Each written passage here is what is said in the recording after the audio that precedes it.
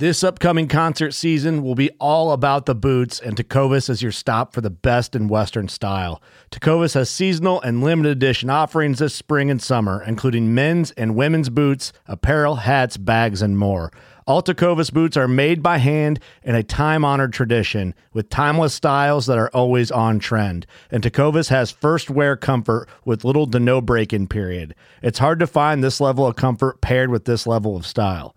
Stop by your local Tecovas store, have a complimentary drink or two, that's WCB style, and shop new styles. The smell of fresh leather and friendly staff are at your service. Many stores even have leather custom branding to make your boots truly personalized. And with regular live music and events, there's no in-store experience like it. If you can't make it into a store, just visit tecovas.com. That's TECOVAS.com. They offer free shipping on all boots, as well as free returns and exchanges, and ship right to your door. Go to tecovas.com and find your new favorite pair of boots today. Hunting boots are a critical component of any successful hunt. Whether walking a short distance to your blind or trudging miles through rugged terrain, your feet are carrying the load. Without the right boots, you could give up early and lose out on that trophy just over the ridge. At Midway USA, we make selecting boots for your next hunt easier. With just a few clicks of a mouse, you can decide on what's important, like waterproofing, insulation, size, width, and savings. For just about everything for shooting, hunting, and the outdoors, check out MidwayUSA.com.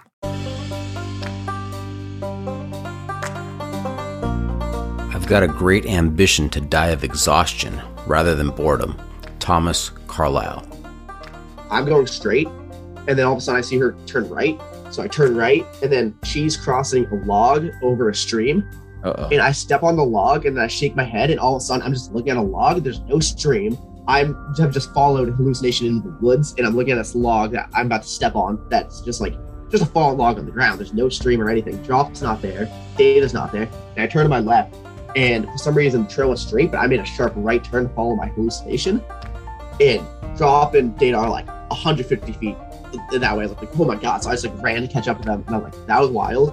And I think I was like, I need to be in the middle now because I can't be in the back. And then I remember Dana pulling on his phone to look at gut hook, and he pulls it out, and literally he just starts falling over to catch himself. And I was like, dude, you okay? He's like, yeah, I think I just fell asleep standing up. I'm Doc, and this is the John freaking Muir Pod.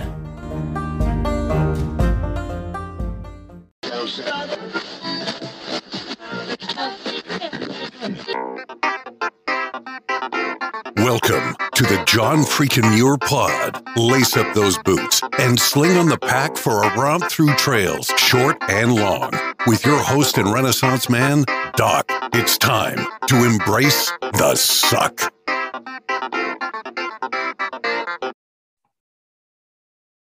Welcome back to another week on the trail, dirtbags and hiker trash. I'm Doc, and this is the John freaking Muir Pod. Let's start off with a reminder. If you are enjoying the podcast, take just a minute, help us out, leave us a review on Apple Podcasts. And if you're not enjoying the pod, well, just go ahead and keep that to yourself. This week, we were talking to a triple crowner who is going to take a nice long walk for a good cause. Welcome to the John freaking Muir Pod, Sam Conley. How's it going, Sam? Pretty good. It's yeah. Every time you go through that and go, welcome to, if you enjoy it or if you don't enjoy it, keep it to yourself. I don't know if you've ever listened to the Normal Cast, like a climb podcast. Dude, your voice and the way you say it sounds exactly like the host of that podcast. It is mind-blowing. I always think I'm listening to that podcast for a second. It's crazy. Nice. Now, being a triple crowner, you've got some serious trail miles under your feet. I imagine that you have picked up a trail name along the way. Yes, Ramen King. Ramen King. You know, I told that to my oldest daughter this morning as I was getting ready for the podcast. And, you know, she said, is there any connection to Kylie Jenner? I'm like, what does that mean? Kylie Jenner. What's the connection with the Ramen King? And she says, oh, she's known as the Ramen Queen. So Yeah. Have you found your queen yet? I guess is the question. No, not in the sense of food, but that's the first time I've ever heard that. Wow. I Yeah, normally same get here. a Ramen King, and they go Robin, and I go no ramen like the food, and then I normally get Chuckle.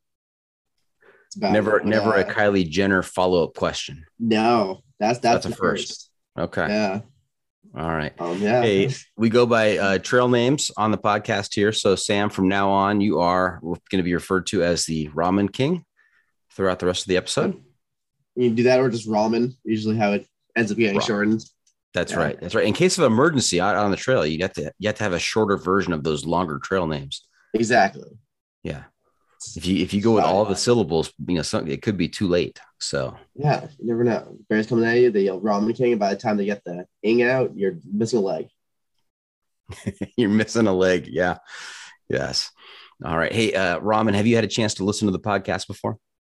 Yeah. Yep. I've listened to Quadzilla's, Chili Max, Captain Caveman, and then Dash telling me that Slider was on apparently. So I feel like I gotta go back and find that one because I didn't know that she was on it. Okay. So you are familiar with a segment we have towards the end of the episode called the Pro Tip Insight of the Week. That's where I'll turn to you and ask you to share some trail wisdom with our listeners to make their next outdoor experience even better. So don't be surprised. And of course, you are expected to drop trail wisdom throughout the episode, but you will be on the hook for that final one at the end. All right. Okay. The must bring gear review. And that brings us to the must bring gear review, sponsored by the ultralight backpacking gear company 6 Moon Designs. And here's how it works, Ramen. If you were to let a stranger pack your bag with pretty much generic gear for a multi-day hike, what is the one specific piece of gear you would insist on being packed? And if you've got a particular brand for that specific piece of gear, even better. So, Ramen, what's your must bring piece of gear? As a photographer, the camera. I actually have it right next to me, just kind of laying on my bed. My camera. But other than that, my partner, who's actually going to hike the PCT, they give me a lot of crap for it. But the pillow, never going anywhere without my inflatable pillow. No specific brand. I've jumped all over the place. I usually just go with whatever the cheapest option is. They all work the same. I think mine right now is like $5 on Amazon, whereas the one I did, the 18 PCT, was like $50 at REI. I stand by, they're exactly the same. So my inflatable pillow. Okay, Absolutely. that's a good one because I've talked to people who swear by, oh, you just put your clothes in a stuff sack or just use your jacket. And I've tried that. It's not the same. Pillow is like a game changer out there in terms of comfort. It's a cheap option. It doesn't weigh a whole lot. Yeah. And it's like I've used puffies and stuff like rolled into the hood. Then what happens if I have to wear the puffy at night? And then I don't have a pillow. And if you're able to use clothes as a pillow, I think you're bringing too much clothes up. You don't need that much clothes. Oh, there you go. That almost sounds like a pro tip right there. That's good. Very good. How many changes of clothes do you usually bring? Let's say for a long trail. I mean, how many changes of clothes did you have on a long trail? I sleep with all my hide clothes on. They never really leave my body unless I do laundry, to be honest. So I hike with a sun hoodie, shorts. I do bring 2 pairs of boxers. I know some people go boxerless and just use what's in the shorts. But I do that. So I wear one and then I'll do like 2 days on, 2 days off for them. And then I got 2 pairs of socks. Let's see. Usually a beanie or like some sort of warm hat. And then a puffy. And then, so really the puffy and long underwear are the only extra things I bring. Okay. Maybe gloves, but that's about it. And then on the CDT, I did bring out a synthetic layer as well to wear. So I had a puffy and a synthetic layer.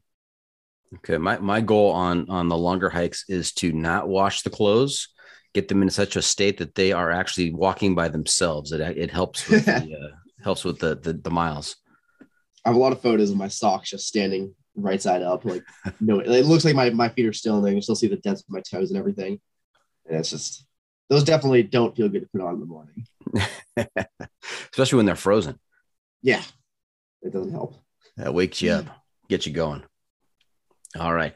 Hey, we've got another feature that we use to help us talk a little bit more about gear and other things related to hiking.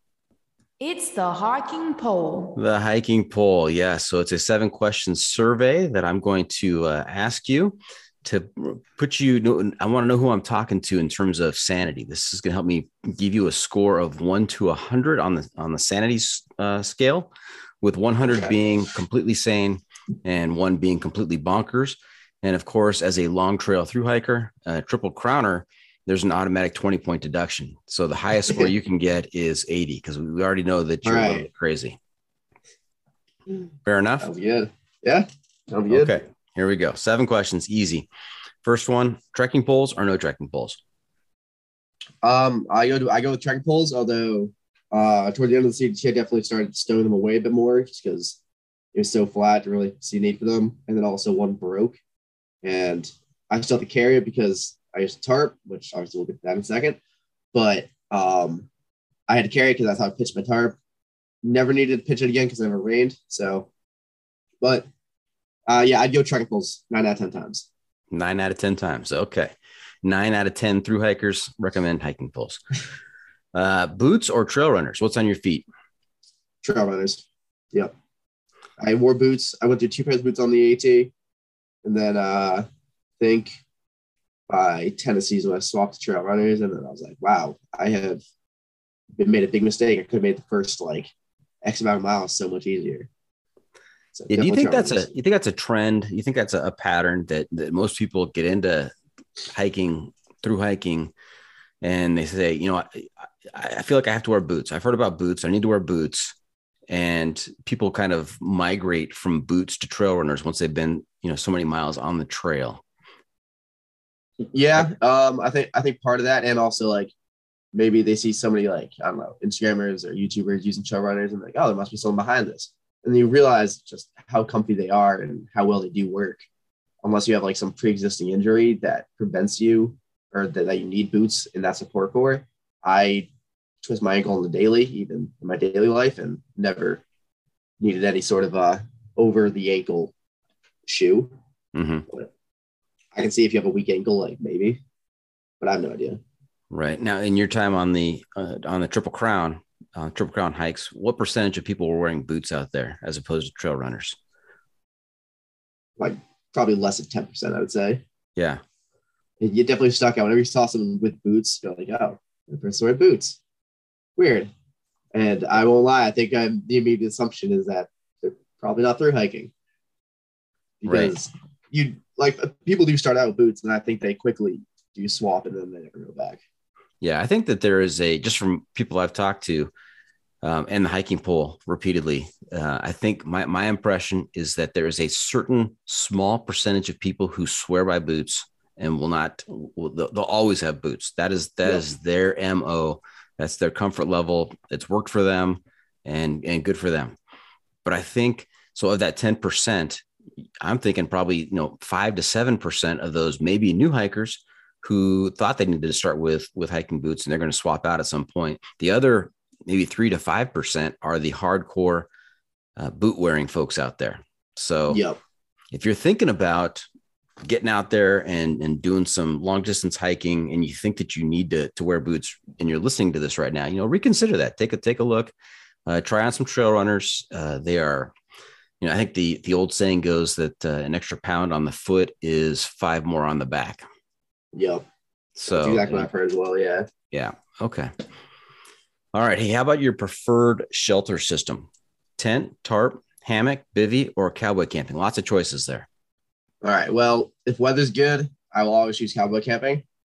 And then I go back and forth on tent and tarp idea. So for the long trail, Colorado Trail, and CDT, I use tarp. For the PCT and AT, I did use a tent. I think it depends on if I were to do the AT again. I think I'd use a tarp just because there's the shelters. Assuming you're not in the bubble the whole time, the shelters are always available, always there. Never had an issue with them, especially going southbound. So I'd go with the tarp just as a backup. PCT, I had a big time. I started with a tarp tent pro trail, which phenomenal tent. I used the entire AT. So I used it for the AT and the PCT. Started PCT with it. Quickly realized it is really hard to get good stakes in the desert down there. Either it's just light layer of sand and hard rock, or just soft sand and one gust of wind is gone.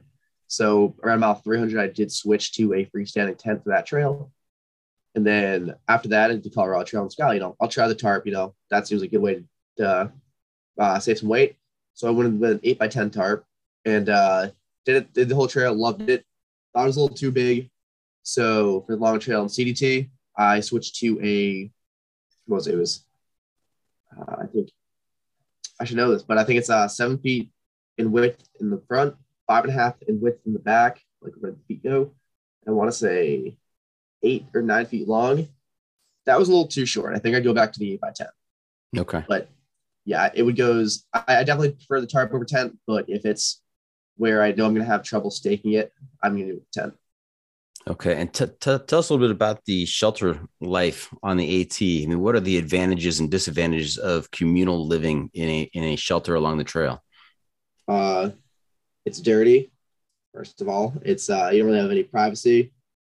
A lot of mice. Occasionally, some shelters you'll like hear them, if your head's on the ground, you'll see them scurrying all night. They'll run over you sometimes. I've definitely slapped a mouse off my face while I slept. Oh, and like I hit it, and then you hear like a thud and hit the wall across the shelter.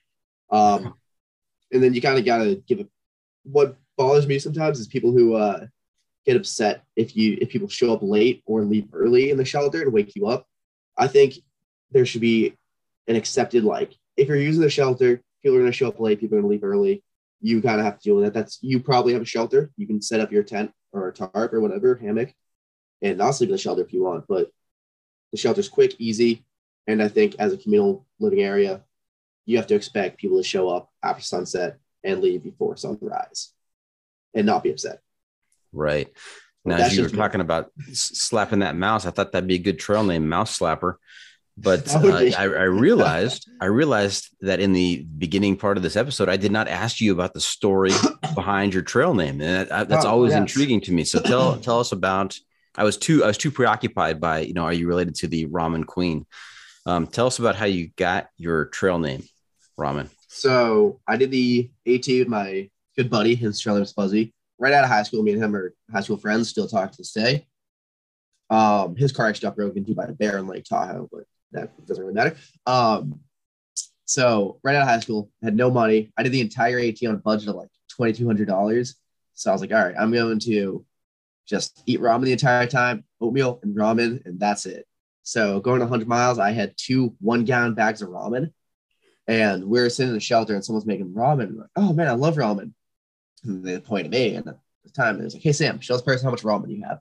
So I pull out 2 1-gallon bags of ramen that's not even crushed up, literally just blocks of ramen, and like something out of like a cartel movie, but with ramen.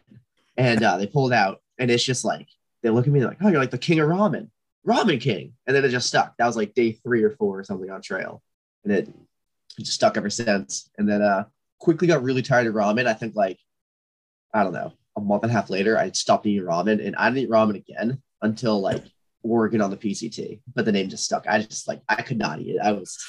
And even to this day, I'm just like, I'll carry one with me just because it's like good to throw in and soak up some extra water along with mashed potatoes, but definitely not a fan of ramen.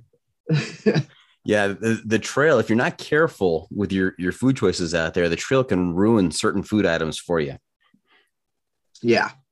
The only food I've gotten tired of was ramen and Nora's pasta and rice. But other than that, I probably top 5% like Snicker eater in the world, probably. I've eaten a lot of Snickers.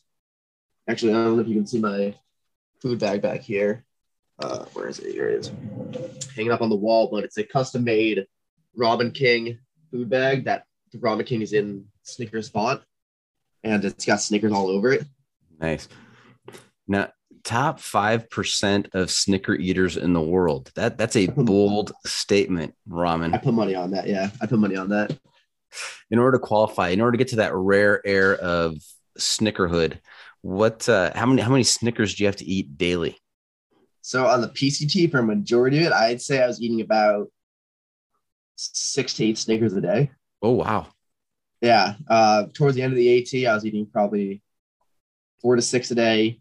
Colorado Trail was also 6 to 8. Long Trail, probably about 6. And then CDT, definitely leaned off it a bit, but probably it was still up there. Definitely still dropped it down to 5.5.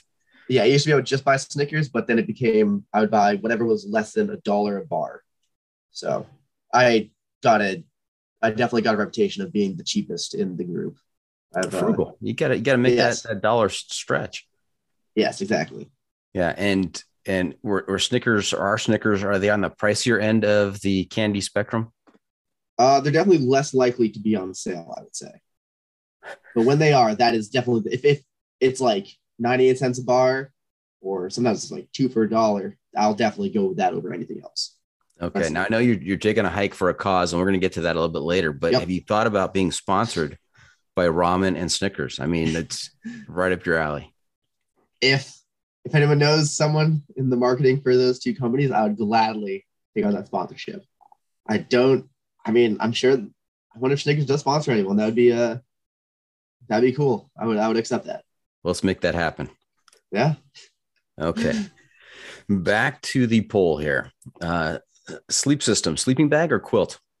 Definitely quilt all the way. I sent home my quilt and bought a sleeping bag on the CDT because my quilt had 6,500 miles on it and was not providing a lot of warmth. It's a 20 degree, probably when I sent it home was rated at 50 degrees. And the only thing I found was a sleeping bag. So I was like, I'll buy a sleeping bag, First week out, definitely solidified quilt all the way. I toss and turn a lot, and I'm a side sleeper, and the quilt makes that so much easier and comfier. Yes, absolutely. Okay. Hey, this next question, Ramen, is very dangerous.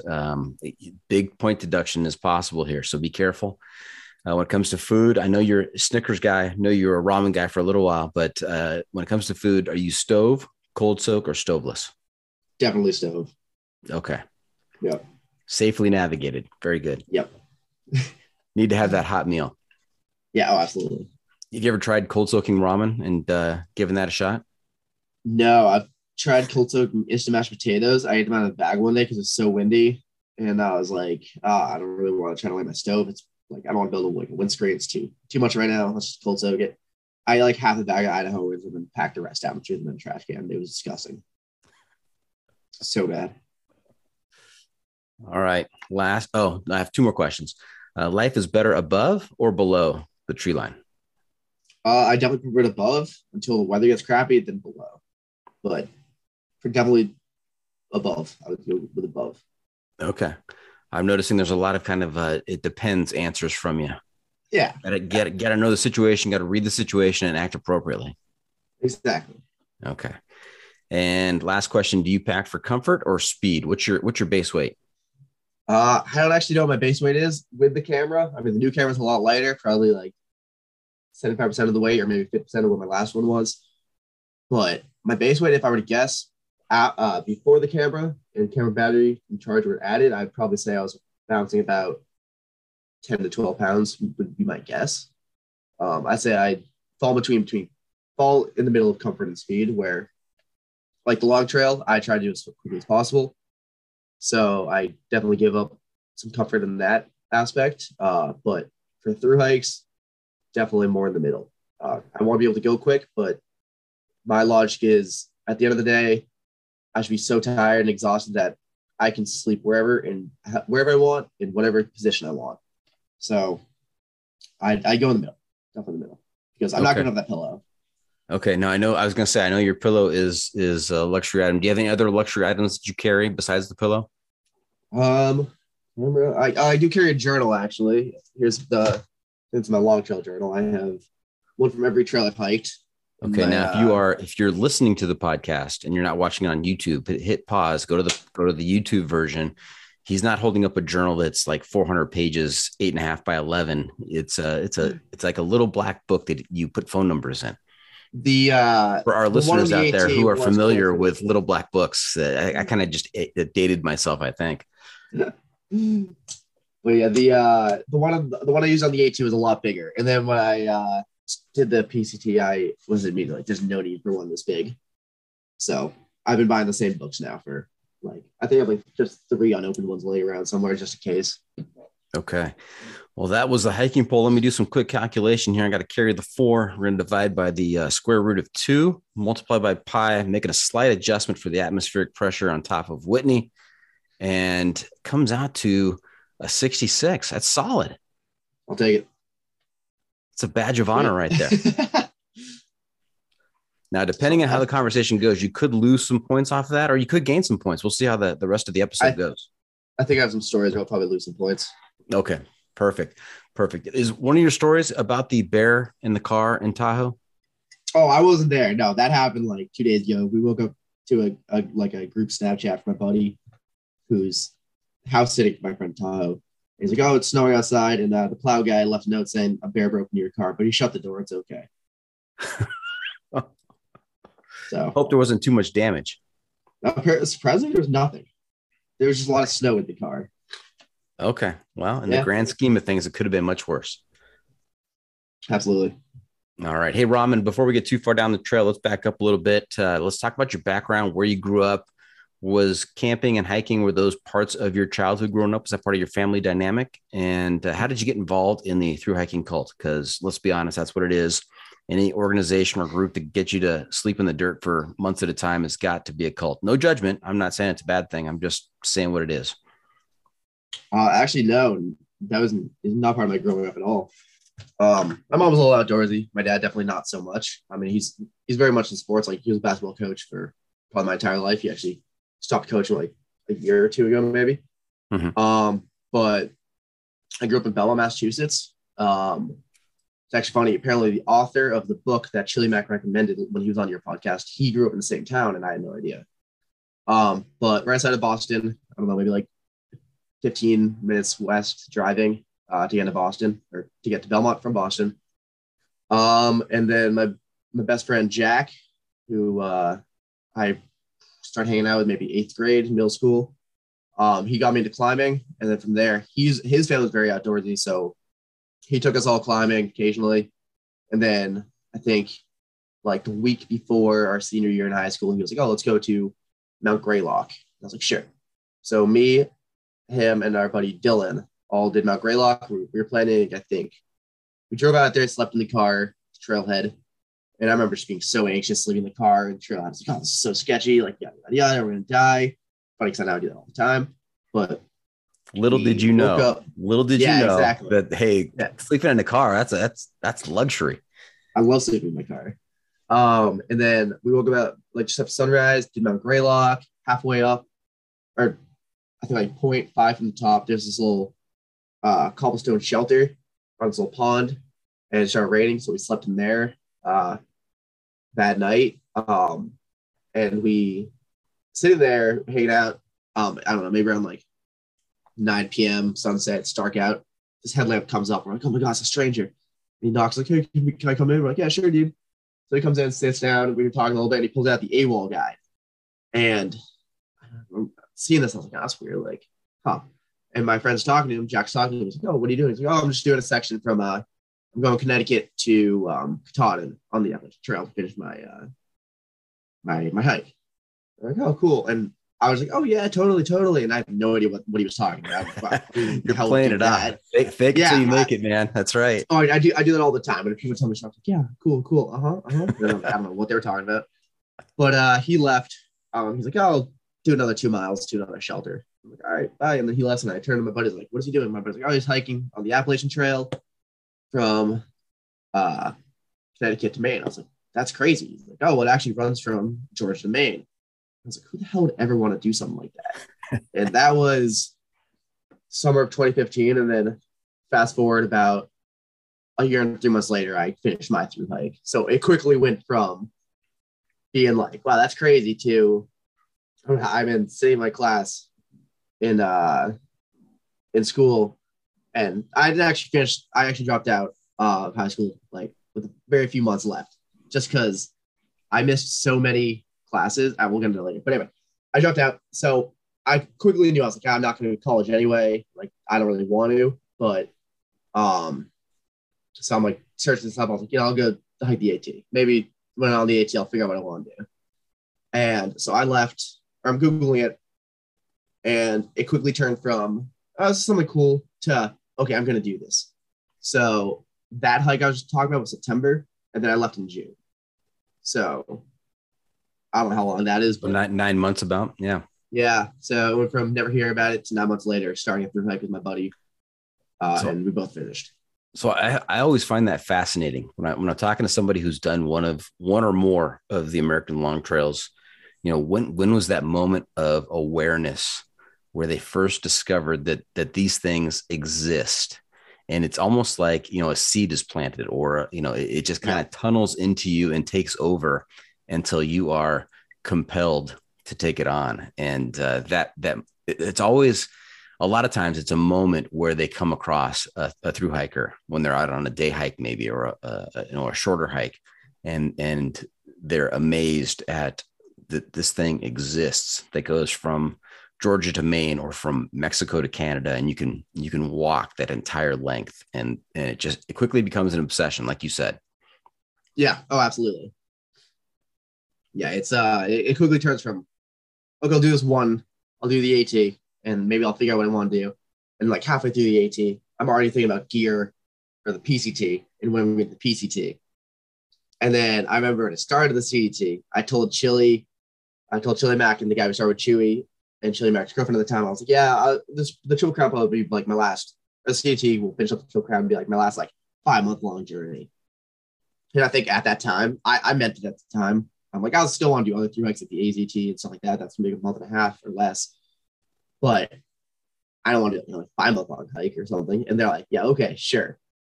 And then like halfway through the CAT, I was like, yeah, that was definitely a lie. That's not the case. All right. Hey, some other follow-up questions for you about what you just relayed there. Number one, you're from the Boston area. We here in my family, we were Patriot fans in Southern California because at the time my son was little, like 5-6 years old. There was no football team in LA. And so he just kind of gravitated towards the Patriots. They were very successful back in the early 2000s. And so we quickly as a family kind of latched on and became Patriot fans. And so I want to get your perspective. Are you about the whole Tom Brady situation? Are you a Tom Brady fan now that he's left? Are you like, okay, I'm never going to speak of him again? Or what's the vibe there?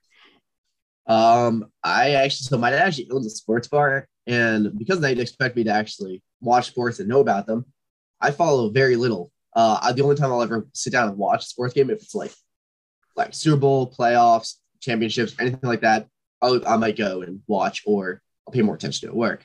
Other than that, I'll only see it if there's a game on during my shift. But yeah, no, he's a phenomenal athlete. I don't really care either way, but yeah, He's from what I've seen and read, because again, don't really watch anything, he's probably one of the best quarterbacks out there. But it was, I've gone to a few games. They're always fun to see live, but yeah, definitely don't have any feelings either way. Okay. So I'm interested. I know that some folks back there are diehard Patriots, and they felt abandoned by Brady. And so they will, they'll never root for him again. And I know other people who also are diehard fans who are very appreciative of, what he did for the team, and, how many Super Bowl championships they won. And, they'll always pull for Tommy. So it's interesting to see the different attitudes there. From what I've seen, my dad and his friends, the moment, I think last year, the moment the Patriots are out of the playoffs, or if they didn't make it in the playoffs, they immediately started rooting for the Seahawks. I think, right? That's where he joined? No, he's with the Tampa Bay Buccaneers. Yeah, that one. Buccaneers. They immediately started rooting for the Buccaneers. So that shows how much I know. Now, when your friend's family took you climbing, you said took you climbing. So was that rock climbing, or was that like multi-pitch climbing? What kind of climbing was that? So my buddy and his family are super athletic, but my buddy would start taking us to like the rock gym. And my mom took me a few times like when I was younger, and I loved it, but I just never went a lot. So then once one of us could drive, we all got memberships. We started going to the rock gym, and then he was like, oh, let's go up to Rumney, New Hampshire. We started climbing Rumney, New Hampshire a little bit. And then there's a place called, it's a big quarry. It's a big quarry near our house, like just bolted routes and stuff like that. But we set up like top rope anchors and go mess around there. Super fun. And it's like looking back at it now that I know a lot more of the systems, like I was surprised nobody died, because those anchors were definitely not up to par for what they should have been. But yeah, we did a lot of outdoor stuff. Mostly it's like top roping. Didn't really get into sport climbing until like 2017 when I lived in Colorado for a little bit. Mm-hmm. But yeah, a lot of gym climbing as well. Got it. Now, you've mentioned the sports bar. One of my questions is, how do you finance your adventures? What do you do to pay the bills? Is that your primary source of income for funding your adventures? Yeah, I work there. I work Tuesday double, Wednesday double, and Thursday morning, and every Thursday night. And then now that my partner's away and I'm not going to New Hampshire, I'm just taking as many shifts as possible because I'm leaving like 20 days or so. But yeah, so I worked there, and then I started to make some money from photos. So like Chili hooked me up with Hyperlights. I've been working them a little bit, and then I've been selling some photos. I don't know, I have some prints up here on there's one print. Nice. Yeah. Or something. But yeah, I saw some prints on the side, and then but yeah, my main source of income is definitely I'm a server bartender at my dad's restaurant, but that's hopefully this is the last season. We'll see. And you're the second bartender in that I've talked to in a couple of weeks here, so we're developing a new trend here on the John freaking Muir pod. You can get jobs anywhere, and it's very easy to leave. Yeah. Yeah, the other guy I talked to, he said, I spent a lot of time behind bars. I made it sound like it was a prison sentence, ex-con. So he's a funny guy. Yeah. Yep. Behind bars. That's what I would imagine. That's what I would assume right off the bat as well. All right. Hey, you want to give a shout out to the name of the sports bar? Conley's Pub and Grill in Watertown, Massachusetts. Conley's Pub and Grill. There you go. So. Yep. If you're listening to this and you want to get a sense of where Ramen King spends some of his time when he's not out on the trail, go to Conley's. Pub and Grill, right? Conley's Pub and Grill. Yes. Okay. Now we've done a little bit of name dropping here in our early conversation. We do have some common acquaintances. You have interacted and know some people that have been on the podcast before. Yes. Yeah. So like Chili Mac actually. He mentioned me on Instagram when he was starting the AT, or he was already on the AT, to ask some questions because I hiked the year before him. And then we were like kind of on and off. Like I did photography, he did photography. We post photo, and like, that's a cool photo for maybe 4 years. And then he posted on the CD. He posted, he's like, I'm going to do the CT this year, southbound. I'm like, and the person I was going to hike with just failed because they ended up getting pregnant with their husband, so they couldn't hike it. But I was like, yo, when are you starting? Or starting with anyone? And he was like, oh, I'm starting this date. No. And I was like, well, if you don't hike harder, let me know. Because like the person I was hiking failed. And that ended up working out. It's funny, like cool, let's start with this date, just like a random date. We threw it out mid-June. Cool. And like months go by, we didn't talk to each other at all. And like 2 weeks before starting, I'm like, yo, still on? It's like, yeah. It's like, all right, cool. And then we ended up meeting Glacier with the idea of just getting through grizzly country together and then maybe going separate ways, but ended up becoming best friends and doing the entire trail together. So that worked out surprisingly well. Yeah. And then Captain Caveman, hiked a bit with him. Super cool guy. So I think we hiked from pretty much like New Mexico down together, I would say. Maybe a little bit more north. Quadzilla, I didn't hike with him too much, but Leapfrog talked to him a bit. Great dude. I talked to him a bit on Instagram during his calendar trip to right now. He's absolutely crushing it. Yeah, and he then, is. Yeah, and I know you said you talked to Dine Dash, so I've actually been playing a lot of video games with him. Me and him both got the Oculus VRs, so nice. Yep. A lot of mini golf on that, and then Slider we hiked with her. So I don't know if that she's on the podcast. I've got to go back to listen to that one. Slider, what's her? I don't remember talking to a Slider. Oh, maybe she wasn't on it. The Dine Dash said she was, but I didn't think she was either. She plays the trombone. No, yeah. All right, so maybe she wasn't. Yeah, so Dine Dash was wrong. I'm old, so maybe I'm just forgetting. But I don't. That doesn't sound familiar. Now, if she Slider, if you're listening to this and you were on the podcast, I totally apologize, but just I'm getting old. Dine and Dash, I had fun talking to Dine and Dash. He was gearing up to do the calendar year Triple Crown, and that was kind of the focus of our episode. And then he decided that he was not going to give that a shot this year. So I pulled his episode. So if you're wondering out there, hey, where's the Dine and Dash episode? It's in the archives right now. It's not ready for publication because he's not doing the calendar year Triple Crown. He did just fly out to the PCT though this morning. Okay. So he's starting, I think, either tomorrow or in 2 days. Okay. So instead of doing all three, he's just focusing on the one. Yep. And some other side adventures, maybe. Got it. Okay. Hey, we're going to take a quick break. When we come back, we're going to talk about your three long trails that you've done that made you a triple crowner. And we're also going to talk about your photography and talk about the cause. I know we've teased it a couple times. I'm going to talk about the big hike and what the cause is, and we'll hear about that. Stay tuned. We'll be right back.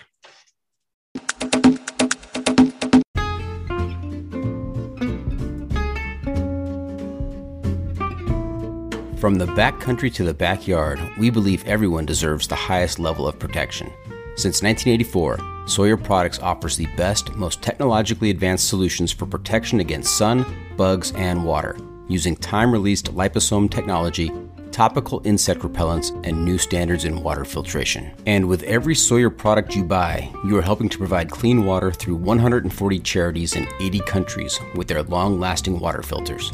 Every Sawyer product you buy is an investment in our common humanity.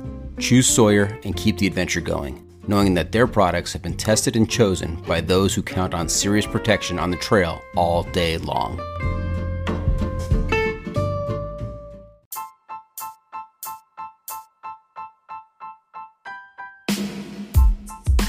Six Moon Designs has been innovating ultralight backpacking gear for the past 20 years.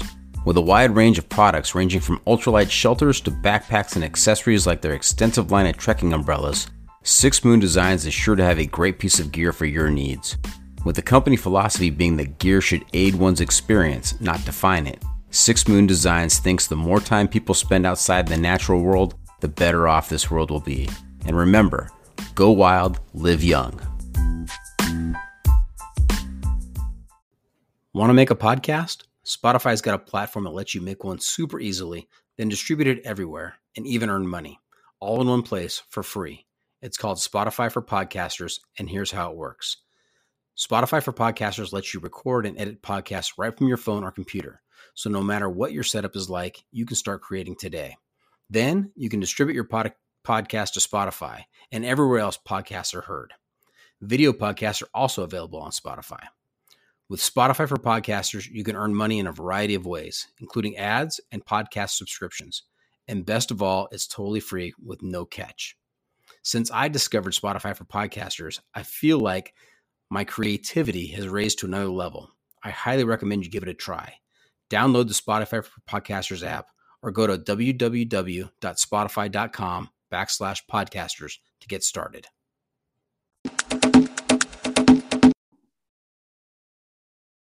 Welcome back. We were talking to Sam Conley, Ramen King, or just Ramen.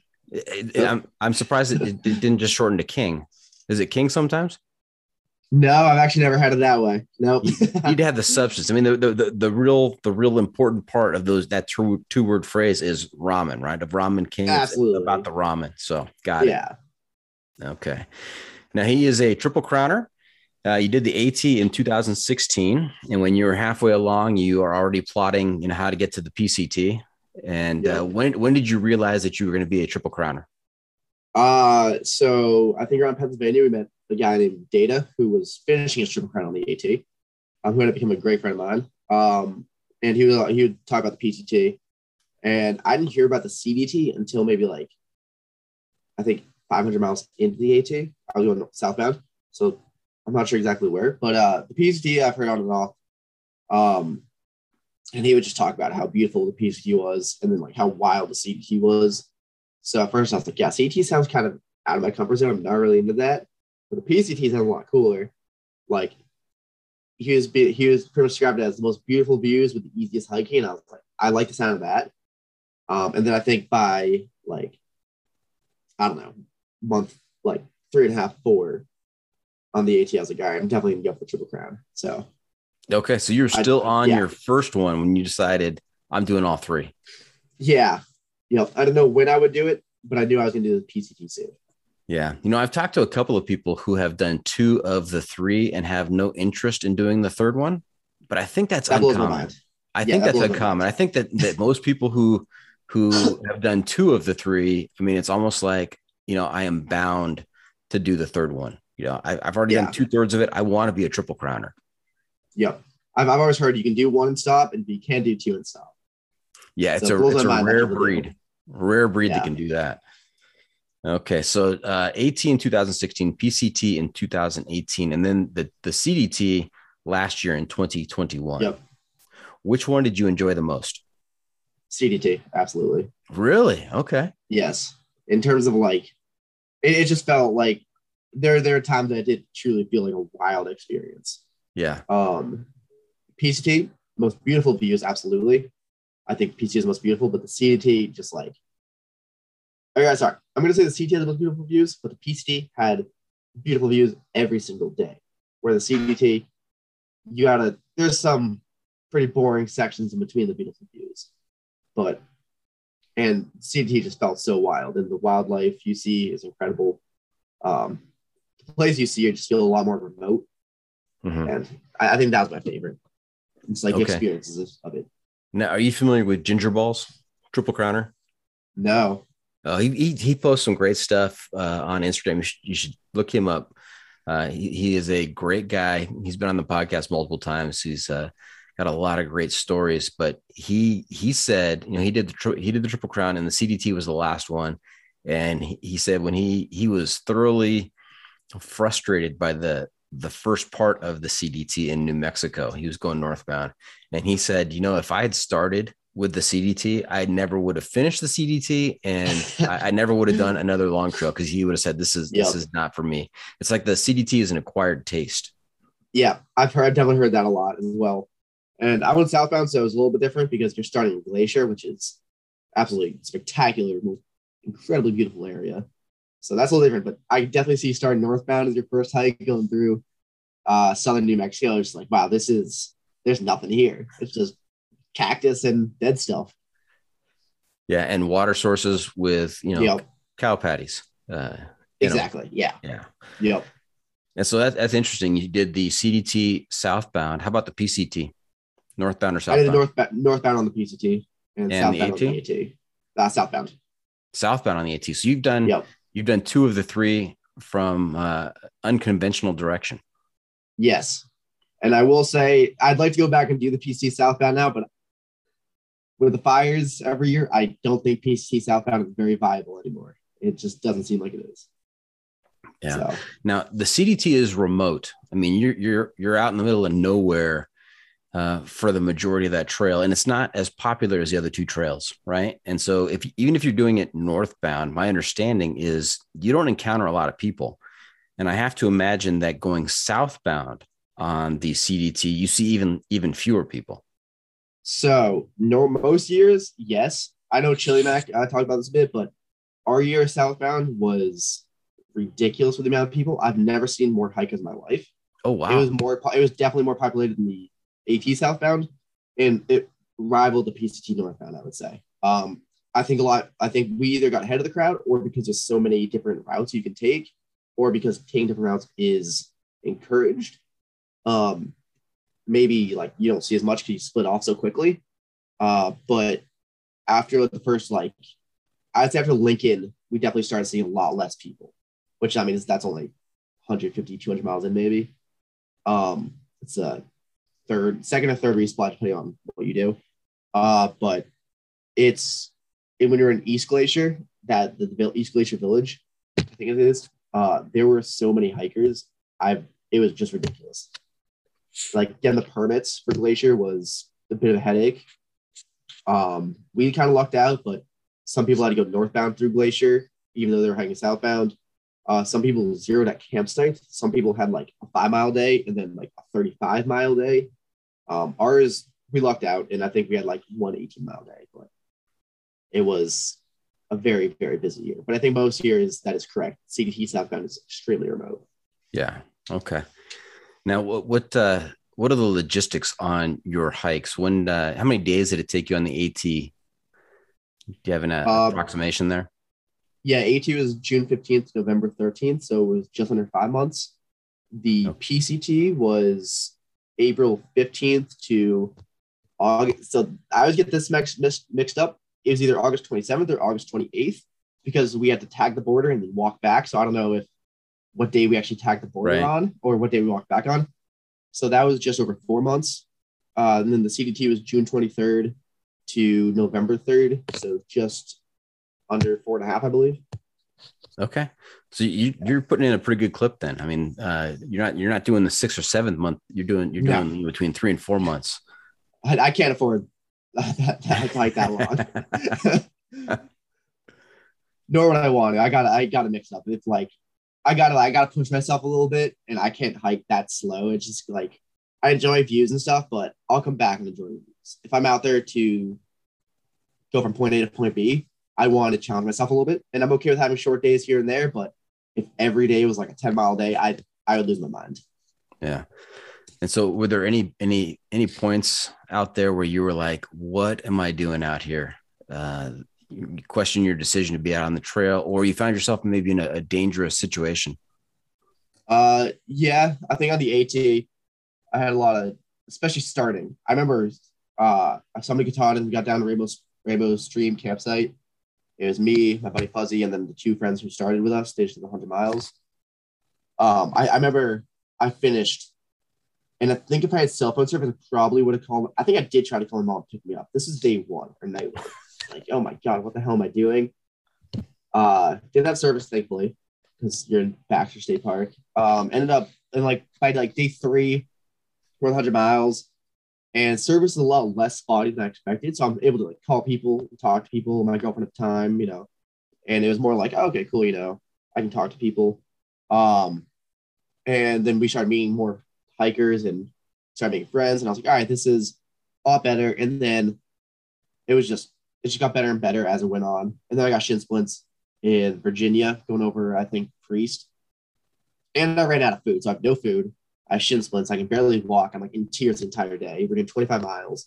I sat on a rock one day and just my head in my hands and just sobbing. And these day hikers go by and yo, you okay? And in between breaths and tears, I'm like, yeah, I'm great. Thank you for asking. I'm doing well.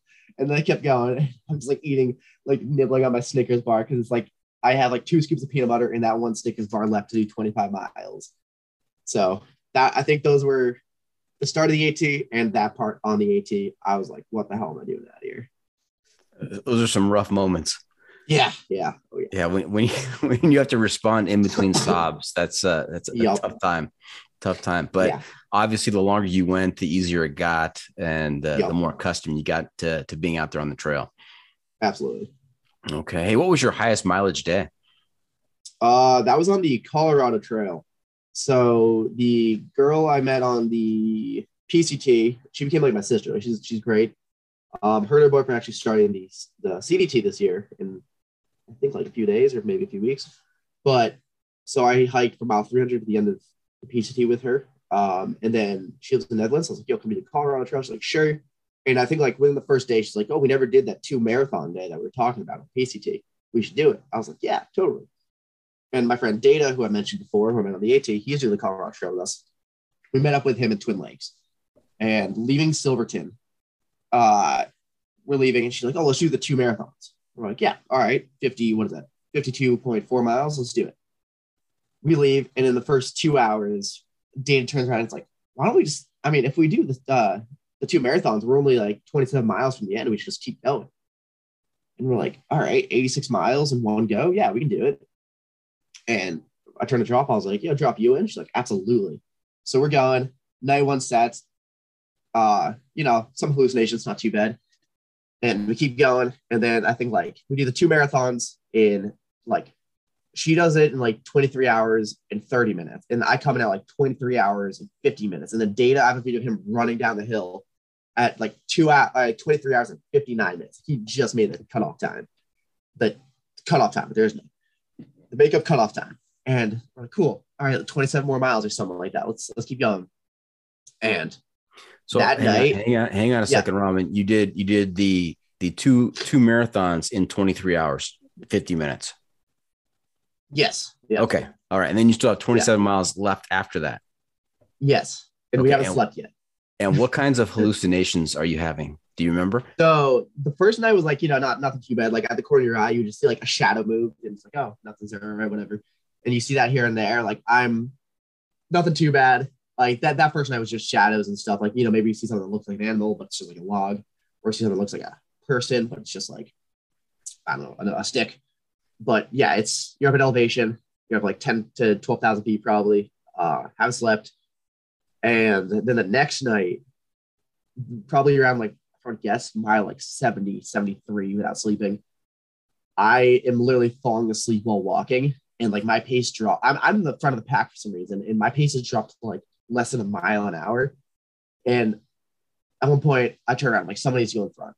So Dana's like, all right, I'll go in front, and then drop into me. And I'm just looking at the ground, following Drop's footprints or following her steps. And I'm going straight. And then all of a sudden I see her turn right. So I turn right, and then she's crossing a log over a stream. Uh-oh. And I step on the log, and then I shake my head, and all of a sudden I'm just looking at a log. There's no stream. It's like she's not even near me. I have just followed hallucination into the woods, and I'm looking at this log that I'm about to step on. That's just a fallen log on the ground. There's no stream or anything. Drop's not there. Data's not there. And I turn to my left, and for some reason the trail was straight, but I made a sharp right turn to follow my hallucination. And Drop and Data are like 150 feet that way. I was like, oh my God. So I just like ran to catch up to them. And I'm like, that was wild. And I think I was like, I need to be in the middle now because I can't be in the back. And then I remember Dana pulling out his phone to look at gut hook, and he pulls it out, and literally he just like starts falling over to catch himself. And I was like, dude, you okay? He's like, yeah, I think I just fell asleep standing up. and then so we're like, all right, coffee break. He's like, coffee break. So we sit down, we all make coffee. The moment I drink that coffee, I'm like, all right, let's go. I'm wired. We're good.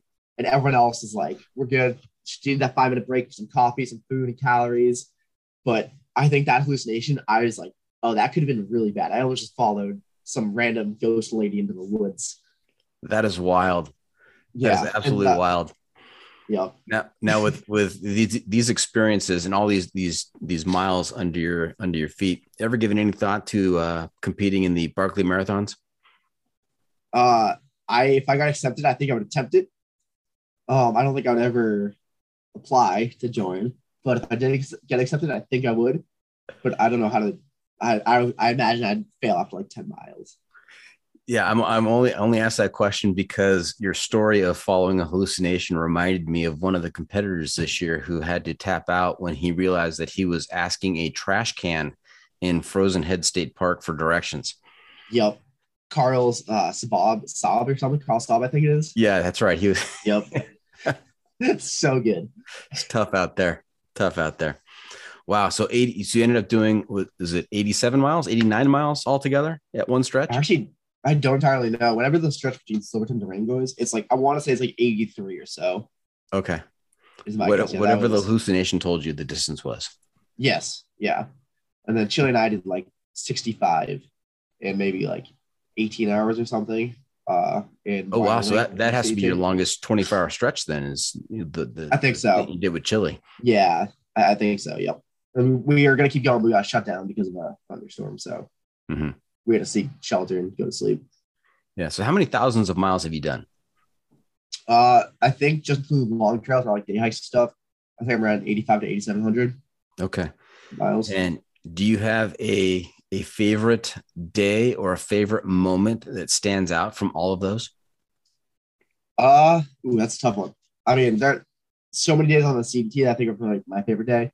Yeah. But the one that always sticks out is on the PCT. We did a sunrise summit at Mount Whitney. I think that was definitely up there. That was really, really incredible. I remember like waking up at like 1 a.m. and we left camp late, but we were definitely faster hikers, so we caught up quickly. But we woke up and walked out of like each of our tents. We looked up and we see like just a line of headlights going up the switchbacks, and it just looked so cool. And then getting up there and watching the sun slowly peek over the high desert for the highest mountain in the lower 40. It was just so cool. Right. Now, were you at Guitar when you woke up? Yep. Or were you in Crabtree? Guitar Lake, yeah. Yeah, so I think they have a new regulation that's just taken effect in the last couple of years where they're requiring the PCT hikers to not camp at Guitar Lake. I think they have to camp at Crabtree now. I believe it. Yeah, it was. I do remember we walked by Crabtree, very lot of tents, and then we got to Guitar Lake, and there were also like, I don't know, 10 or 15 tents. And I remember thinking like, oh wow, there should not be this many tents right here. But I get on board with that. That seems very reasonable. Yeah. Yeah.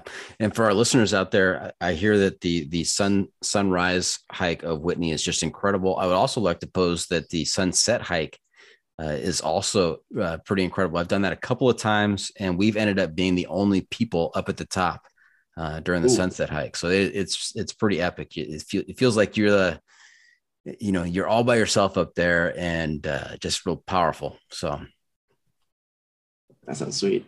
Yeah. It was not. How many people busy. were up there on the sunrise hike with you? Probably like 25, 30. Yeah. They're all PCD hikers, but still busy. Right.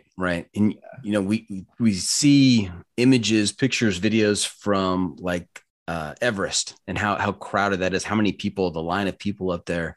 And there are some points on the trail where I found myself on the passes in the Sierras, and there's a number of people up there and just kind of looking out and surveying and trying to pick, what's the next objective. And it feels like one of those mountaineering expeditions in the Himalayas. So, yeah, those photos from Everest are pretty nuts. All right. Hey, let's talk a little bit about your we didn't talk about the long trail. What do you think of the long trail? I mean, I did in 12 days with 1 0 day. So 11 days of hiking with 1 day off.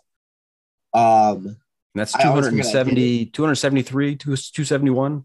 Yeah, I think just over 270. Yeah. I don't know the exact mileage.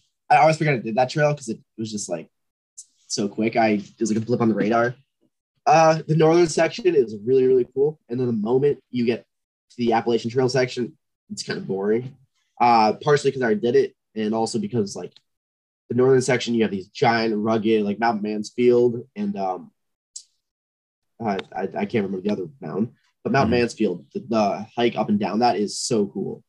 And then you get to the southern section that's on the AT, and it's just like blah. It's really not much going on there.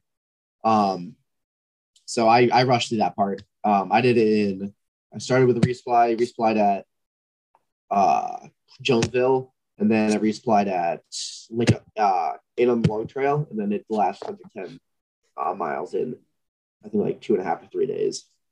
But that was, it was. If I would do it again, it's because I was going for some sort of record, I think. But it was okay. Yeah.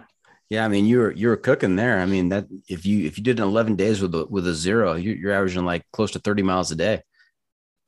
The last day, our last 2 days, I think I did 37 miles and then like 48 or something like that.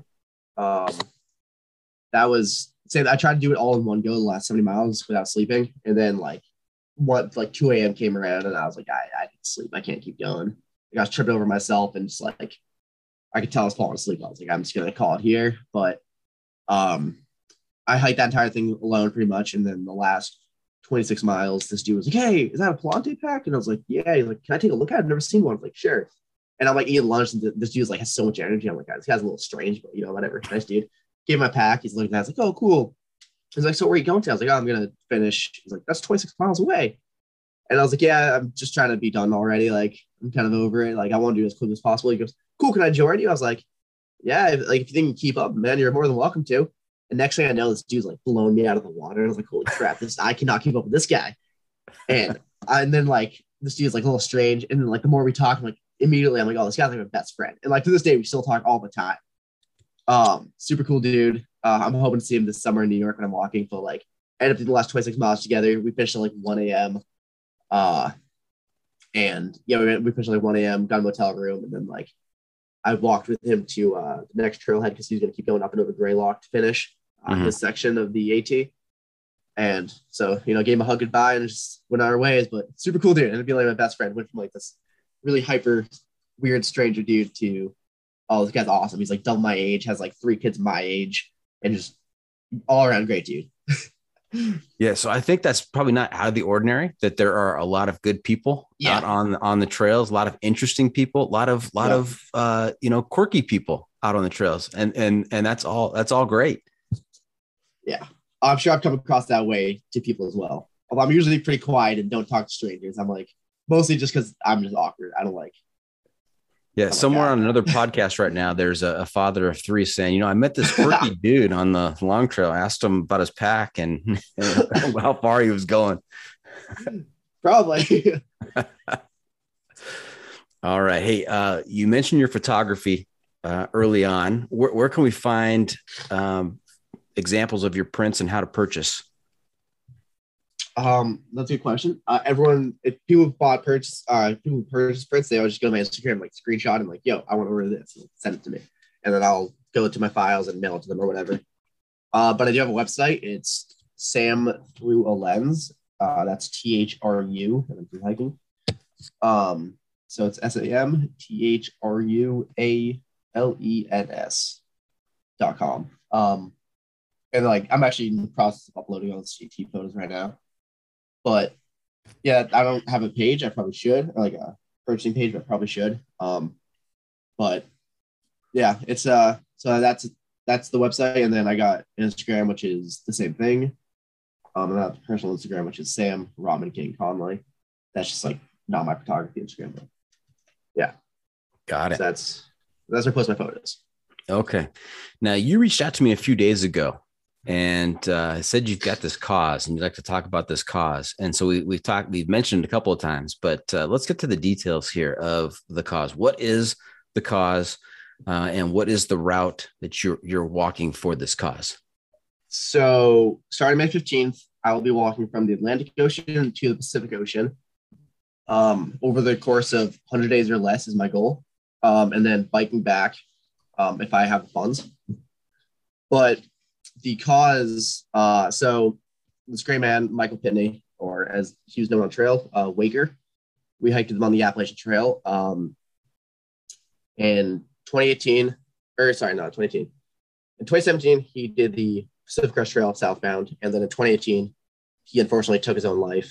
And that was April 20th, 2017. I didn't hear about it until early May when his, I guess, girlfriend at the time reached out to me, Fuzzy, and Ducks, because he hiked the AT with us, to let us know. But May 15th, in honor and memory of him, I will be walking coast to coast and raising money for Good Samaritans, which is a Boston-based nonprofit organization that provides life-saving suicide prevention services throughout the greater Boston and Metro West Massachusetts area. And all this, they do everything, all that stuff for free. My good friend's mom, I believe her sister also took her own life, and she's been doing stuff with that charity now for years. So when I heard about it, I was like, oh, I'd like to help out. This is the first thing I've done for them, really. So I think it's a good way. So pretty much that's what I'll be doing it for. I know a lot of people, especially at work, that see me all the time, have asked like how they can help me out and giving me money for my hikes, but just donate to the campaign I have going. That's all I ask, really. But yeah, because I mean, he was such a great dude that I didn't, and it's like, it's pretty much, whether you know or not, a lot of people are probably going through some shit. Right. And they're probably battling some demons. And so just, yeah, I think that's what it was. So what was his name again? Michael Pitney. His trail name was Waker. Waker, Waker. Yes. He did the Appalachian Trail in 2016 and the PCT in 2017. And I believe he's also done every 4,000 foot peak in New York and New England. Wow. Yeah, you're exactly right. You never know what people are going through, what kind of baggage they're carrying, what kind of demons they're battling. A lot of folks out on the trails are processing stuff, working through stuff. And it's tough. It's tragic. Yeah. Tragic. I'm so sorry to hear about Michael. You hiked the entire AT with him or just a section of it? Just a section of it. We ran into each other in Pennsylvania. And then he blew past us. This dude, I thought his name was Waker because he just let people in his way because he was so quick. But he passed us in Pennsylvania, I believe. And then we didn't see him again until the Shenandoah was during like a hurricane. And we got to a shelter and it's dumping out. And he's just sitting there reading his book And he's like, yeah, I woke up, saw the rain. I was like, I'm not hiking out in this weather. I'm like, yeah, we probably shouldn't have either, but here we are. So we also end up getting like from the Shenandoahs, maybe a few hundred miles southbound. We hiked like every day with him, got a few motel rooms with him. And then actually, I think, I don't know where, but we didn't see it. We ended up finishing with him. But he, I believe he unfortunately ended up getting off trail because the fires were so bad. And he wanted to do a continuous footpath. And there was 4 miles closed, which ended up being like 70 and then 150. But I remember seeing him, I think, in the Smokies. And then he found service to watch the World Series, the baseball World Series. So he's like, I'm going to sit here and watch. All right, man, we'll see you tomorrow. And unfortunately, never saw him again because he ended up getting off trail because of fires. And I unfortunately never actually got a chance to hang out with him or see him again. The winter of 2017, I remember he messaged me. 2017 going into 2018, he messaged me like, oh, dude, come to Killington. Let's go snowboarding. And I think my biggest regret in life is not going on that trip because it was supposed to snow and I hate driving in wet conditions. So like hydroplaned my car and totaled it before. And I think that's something that I'll always regret is not going up to see him again. I never had the chance to. I believe Fuzzy got the chance to go snowboard with him, and then 4 months later he took his own life. So yeah, so sad, so tragic. How can people help fund your campaign? Where can they go to donate? I will have the link to the donation page on my Instagram, as well as during the walk. I plan on doing every 7 days. I'll make a post doing a quick little summary, miles walked, where I am, what I've gone through, pictures and stuff like that, along, and then just at the end of the post, I'll also have the link. But it is, I don't know if there's a shorter URL, unfortunately, but it's Good Samaritans is the organization. Okay. I don't know if you're able to Google this. I'm just going to do a quick Google. Let's see.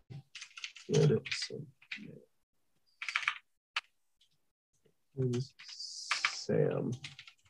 Let's see if that shows up.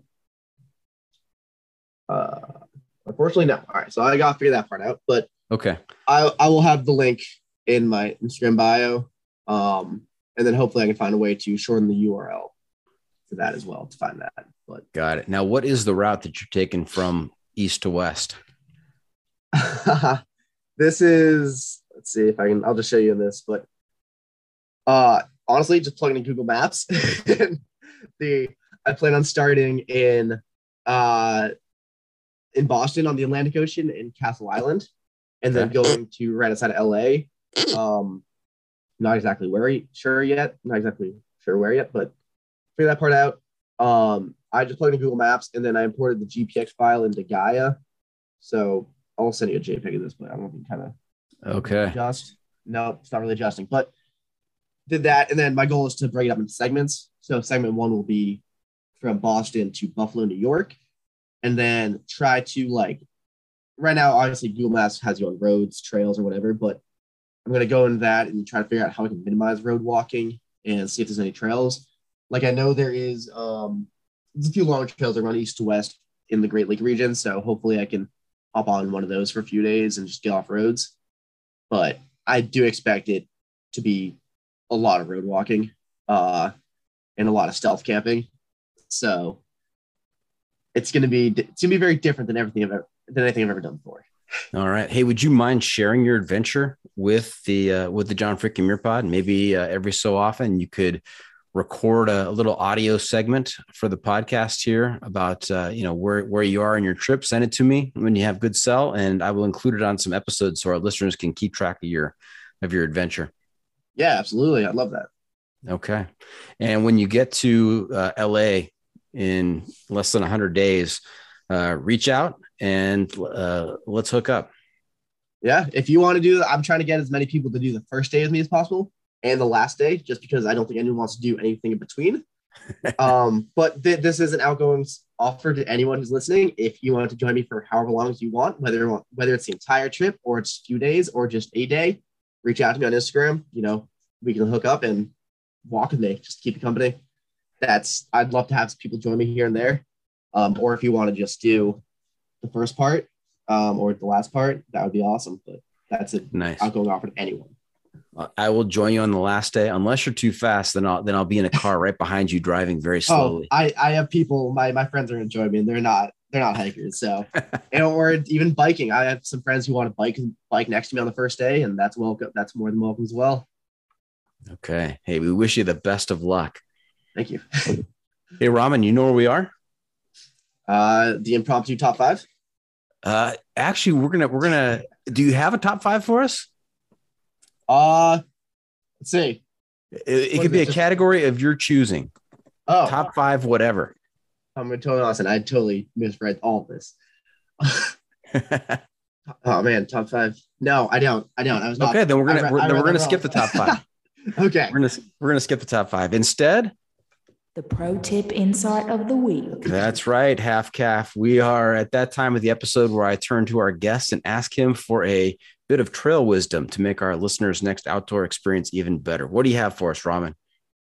Well, the first one that came to mind was, this is something I picked up on the PCT. Always check the GPS, gut hooks, or map or whatever before you go off to dig your cat hole and do your business. The amount of times I was like, oh, I'll get off trail, and you go up and over a hill or you go downhill, and you do your business, and all of a sudden you realize that someone's walking 20 feet away from you because the trail ended up doing a big loop. Always check if the trail's going to turn right, left, or go straight. Make sure it doesn't switch back. That's definitely something I've messed up there a lot. Yeah, definitely. And now I do that every time to pull Gaia or gut hook or whatever I'm using, and always double check. And then you can also see the towboat line, see if it's flat over there and you can actually walk, or if it's just a cliff. That's probably my number one tip. And then I actually have another one here. I love tips. I love tips that have to do with doing your business. And, it is important because I think we've all experienced that moment of whether we've walked up on somebody or we've been the one, doing our business and then realizing, oh, the trail is like 3 feet away. That's awesome. Yeah. It's like you're trying to do the right thing and do the LNT stuff, but then all of a sudden you quickly realize that you're right next to a trail. So it goes, it's one to avoid the awkwardness of someone walking up on you, or you right next to the trail, and double dips into the LNT and you're still off trail. Right. But all right. You have another one for us? We get 2 for the price of one. Nice. Yes. Don't be afraid to especially for long trails, like take a different path and go somewhere, because the AT is very strict on you follow the AT and you don't get off trail. PCT a little bit iffy on that, like Crater Lake. That's a separate. You don't see Crater Lake if you follow the red line, but if you get off trail, you see Crater Lake. Everyone takes that. The CDT is like do whatever the hell you want, right. And I think that should be accepted across all trails. Like the AT, if there's something cool off trail that you want to go see that cuts off a mile or even adds 5 miles, who cares? Go do that. And it's just I think that's where the adventure comes from. Captain K-Man and I had a discussion on this once in the CDT. We're looking at the map, and I was like, oh, dude, this looks like there's a trail this way. It cuts off like, I don't know, a quarter mile, but it's also not the official trail. I was like, let's do it. He's like, I'll always do that, whether it's a road walk or nothing, whether it cuts miles off or adds miles, just because the moment you step foot off trail, you're into the unknown in terms of, is there trail here? Is it maintained? You don't know what the water's like. You don't know what the resupply is like. You don't know where you're going. Whereas if you follow the red line, you have gut hook, you have a guidebook. You know where the road is, where the bridge crossings are, what lays ahead. The moment you step foot off trail, it's just a whole different adventure. You're still getting the miles done. You're still getting to your destination, but you're adding just a little bit of unknown. And I think those are always the best days. A little bit of unknown thrown into the mix makes things exciting. Yep. Okay. So there you have it. That's it. This episode is just about in the books. Hope our listeners enjoyed our time with the Ramen King. We want to thank him for joining us this week.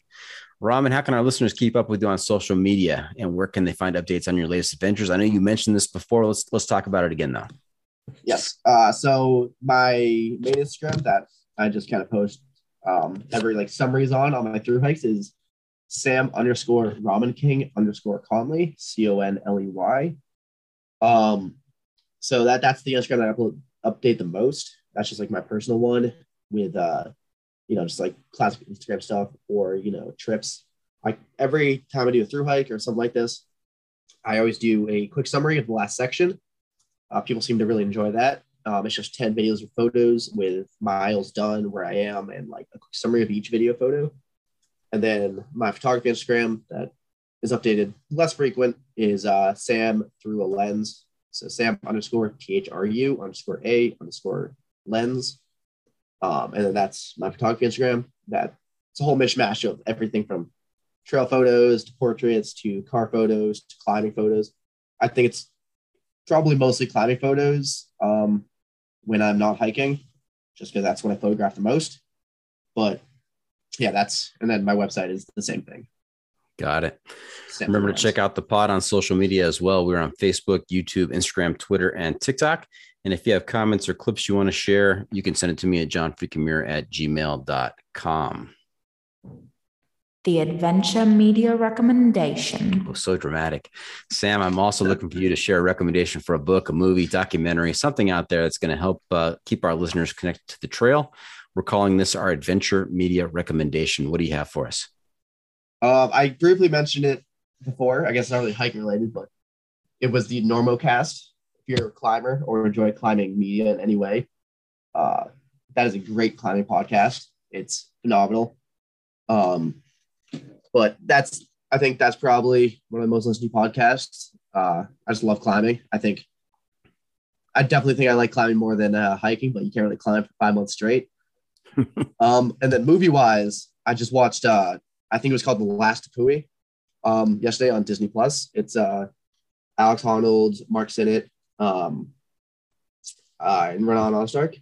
They go to Guyana in South America with a biologist to go go try to find new species of frogs, because there's things called tapuis, which are like giant sky islands essentially.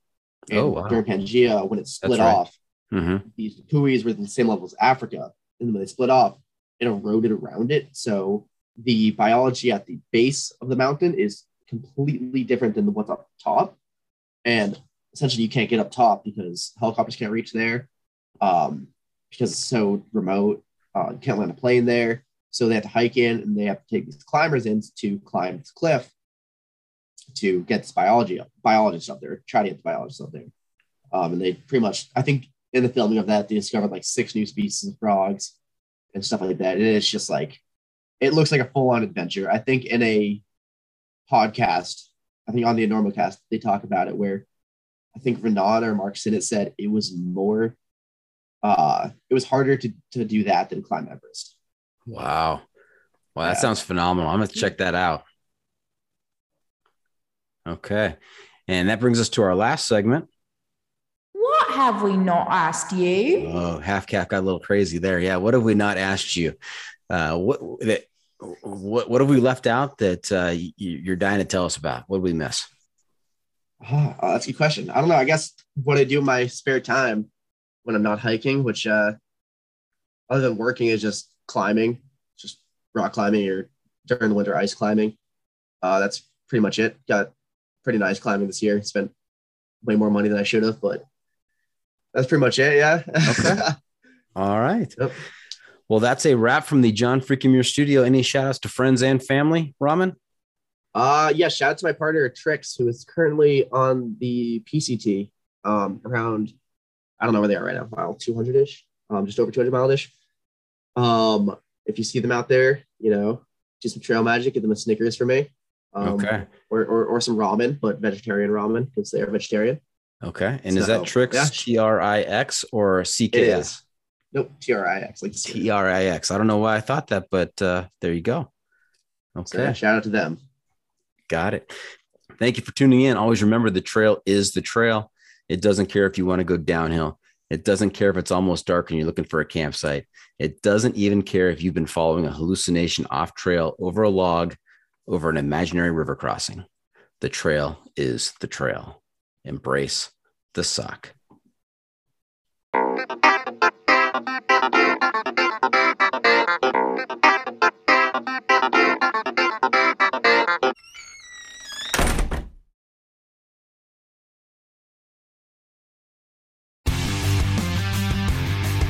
Don't Don't miss Mondays with Into the Blue, brought to you by Academy Sports and Outdoors. Every Monday night from 7 to 10 p.m. Eastern on Waypoint TV, the destination for outdoor entertainment. On Mondays, head offshore with Captain Scott Walker and Steve Roger for breathtaking deep-sea adventures. Coming to me, coming to me, coming to me. Double. He's jumping, he's jumping, he's jumping. Oh! Look at that belly. Don't miss Mondays with Into the Blue, brought to you by Academy Sports and Outdoors from 7 to 10 p.m. Eastern. Tell a few fish stories along the way. On Waypoint TV, the destination for outdoor entertainment.